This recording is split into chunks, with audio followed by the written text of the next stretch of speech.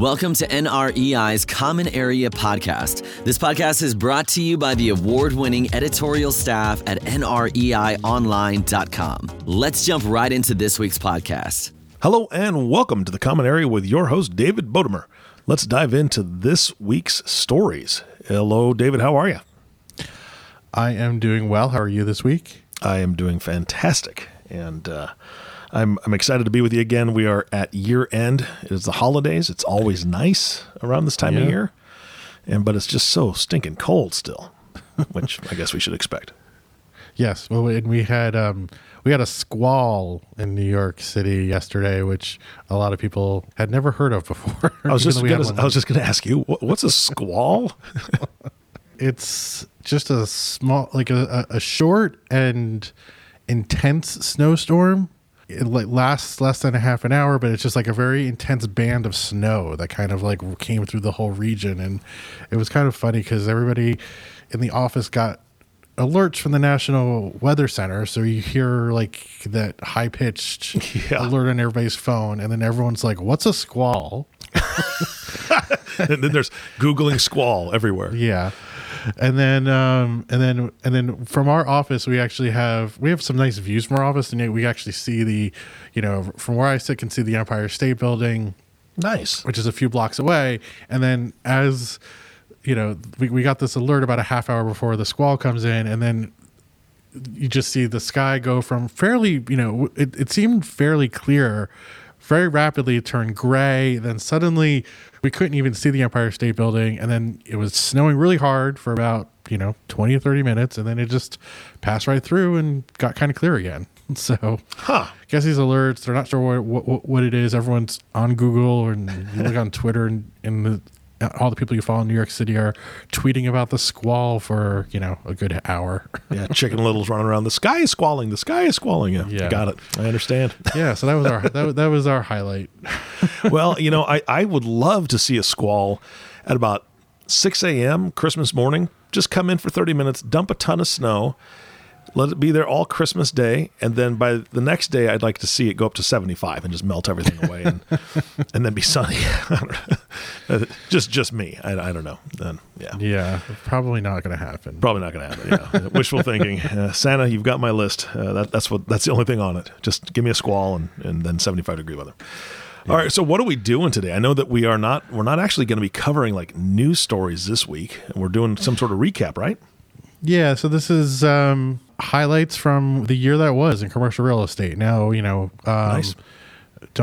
There's obviously far more we could possibly talk about, but we don't want to be here for hours. I don't think that's the goal. Mm-hmm. So, but what we do every year here at NREI is we do a little package at the end of every year that goes through the top stories for the industry. We recap our research. We highlight some of the most fun and engaging galleries we did during the course of the year. We post all that stuff, right around between Christmas and New Year's. And so what I wanted to talk a bit about today was just give a little bit of a taste for that and talk about a couple of in our gallery that we do. We'll have like the top 10 stories for the year. I just thought we'd maybe talk about a couple here today that things that we really felt talking among the other editors on staff about what we thought were the big stories for the industry in 2019. All right, let's do it. One of those, which we think we got to chronicle bits and pieces of it during previous episodes, is just the utter implosion of WeWork. I mean, that was just something, and I think it's just kind of stark sitting here today, I think, versus when we were going through it, and just how spectacularly and fully that it imploded. It's just, yeah. I remember covering it, talking a couple different podcasts about WeWork here and there. So what was the overall result for 2019? I think we still don't know. I mean, I guess where we sit today is new management team, IPO. Forget about it. The IPO. I mean, we started the year with like, oh, this IPO is coming, and it's going to be this multi-billion-dollar IPO, and it's the culmination of this spectacular growth, and they're transforming the co-working and office space across the country, and then as people got a peek under the hood. And even though before we saw under the hood, people knew that the company was losing money, knew it wasn't turning a profit, but still had this tremendous faith in that it would. Turned out, okay, the guy running it was a little out there, that they were burning cash, that they were investing in things all over the place, that valuations start crumbling. The investors who had seeded this thing all along, who were looking for the payout from the IPO, suddenly that's not going to happen. Change in executive team, massive layoffs now at this point, and just trying to, I guess, and I mean, we still have, I think, a bunch of reckoning to deal with in 2020 now of. So, they're going to have to unload some of the space. They're going to put more vacancy back in the market in various cities across the country. We don't know fully how that's all going to shake out, but that's the shakeout. But it is just kind of stunning because I think a year ago or 18 months ago, we had some questions, but overall, it was this growth story. Those are I didn't think it has other implications, which we'll have to sort through. Just co-working in general is a big trend. What does it mean that this big operator kind of went through all this? What does it mean for the other co-working operators who have a more stable business model and weren't looking to reinvent the world? There's still a good business there, but they will have felt some of the knock-on effects because of what WeWork did. At the end of the day, I think it's not the most significant story for it's not going to massively change markets across the country, but it certainly was the most spectacular story. The other major trend, which I think, which again, we've talked about several times, but just kind of putting it into a single idea, is just the move to direct to consumer sales by manufacturers. It's just completely reshaping retail and industrial. And I think the only question is, there's no question that's what's happened. It's gutted retail. So many retailers have shut down, closed stores, et cetera, created all sorts of vacancy. It's created tremendous demand for industrial space because that's how you're doing your order fulfillment now. There are some retailers who have tried to finesse it a bit by doing order fulfillment from their stores so that they can still capture their in-person sales while also being part of the direct-to-consumer transformation. And I think really the only question is how much more of a shakeout do we continue to have in the retail space, and how much more growth for the industrial space is there based on this systemic change in how we consume things. Mm-hmm. I think there's a couple of other questions or things that it's meant for both the retail industrial sectors. So the way I see it is okay, you have this, direct to consumer is the ultimate trend. It's doing these things to, it's having these effects on both retail and industrial. Then it's creating these secondary effects.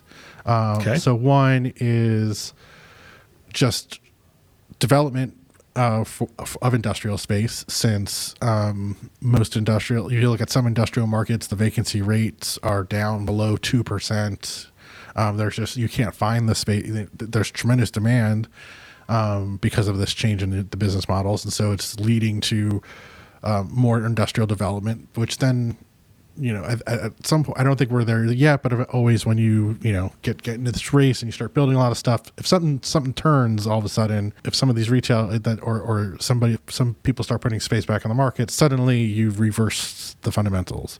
And then you have too much vacancy, overbuilding, et cetera. And then, because the nature of development, you always have, it takes a certain amount of time to put stuff in the pipeline for it to be built. You put it in at a certain point. You think the market is in a certain point. If 18 months from now, 2 years from now, things have changed a little bit, those are the risks that are always kind of part of what happens when there's lots of development occurring.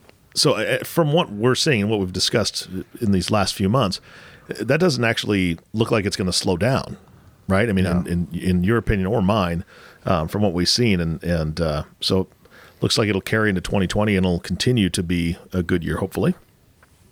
Yeah, I think it'll be a good year for industrial, questionable year for retail. Mm-hmm.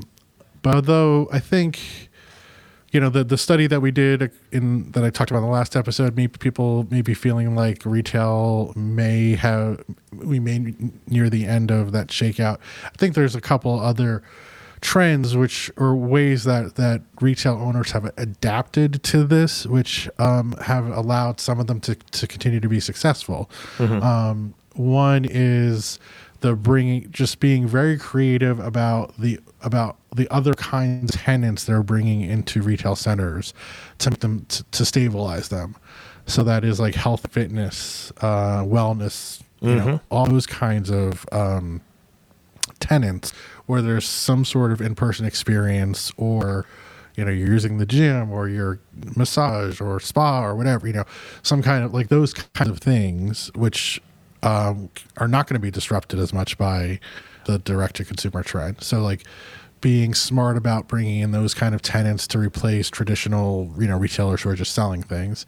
And then the continued evolution of the food offerings at centers, both in terms of big malls, seeing the traditional food court give way to food halls, more with more curated and higher end food options, and not just the traditional fast food stuff. And then also with the rise of delivery, when you've got certain restaurants or food retailers being able to kind of do both very well, so that they can both have be a draw for people, but then also be able to serve the DoorDashes and all the other delivery services that people are using to order food now.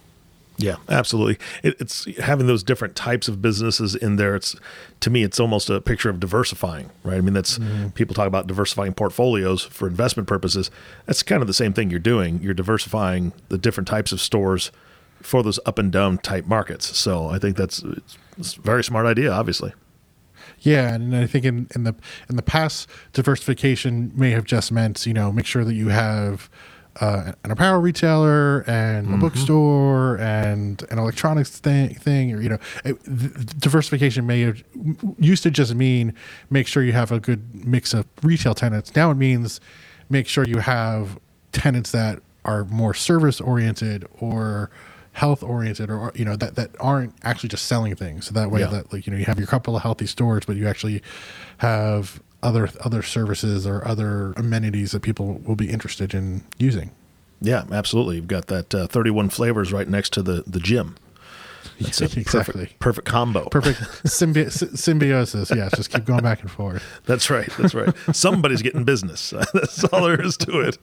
I think the third and final, big picture trend that we talk about is just, and I could conceptualize it a similar way, which is there is an overall quest for yield.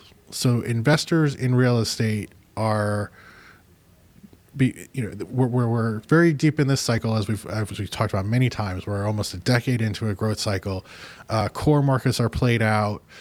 Core real estate, stabilized real estate is insane. It's very expensive, and you're competing against a lot of buyers. So if you want to find yields on your, if you're trying to achieve a certain yield on your real estate investments, we've seen just a tremendous amount of creativity among investors to be able to try to get that, and what that has meant concretely is more and more activity outside of the core U.S. markets and investment in secondary and tertiary markets.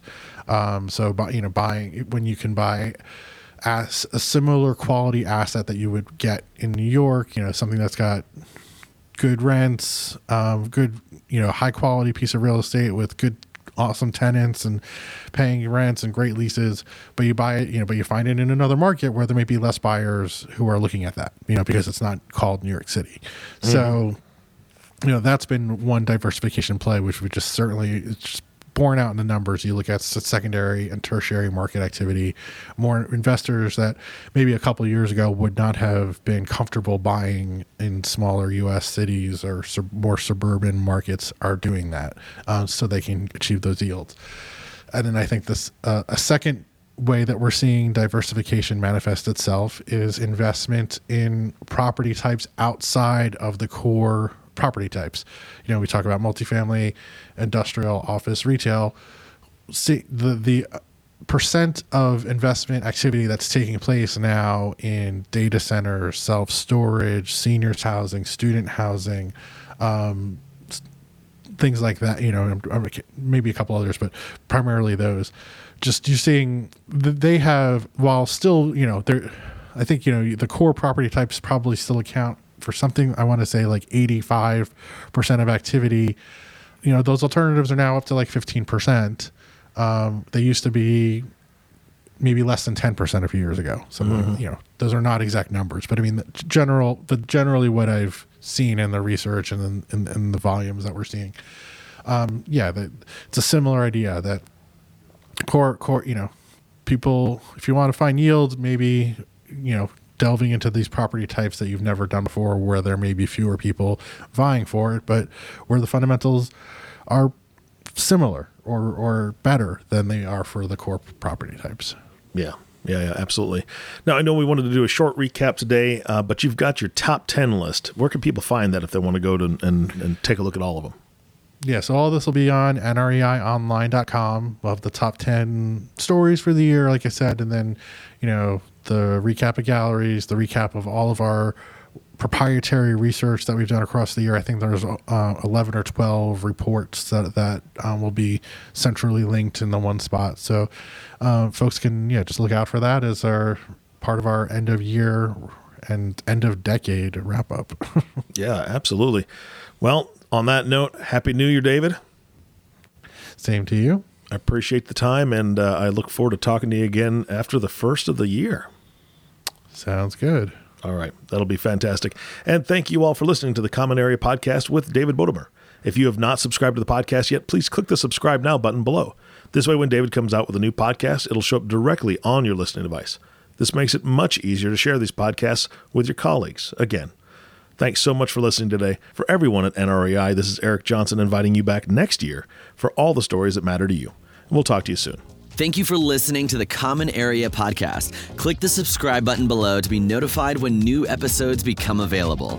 The information covered and posted represents the views and opinions of the guests and does not necessarily represent the views or opinions of NREI or Informa. The content has been made available for information and educational purposes only.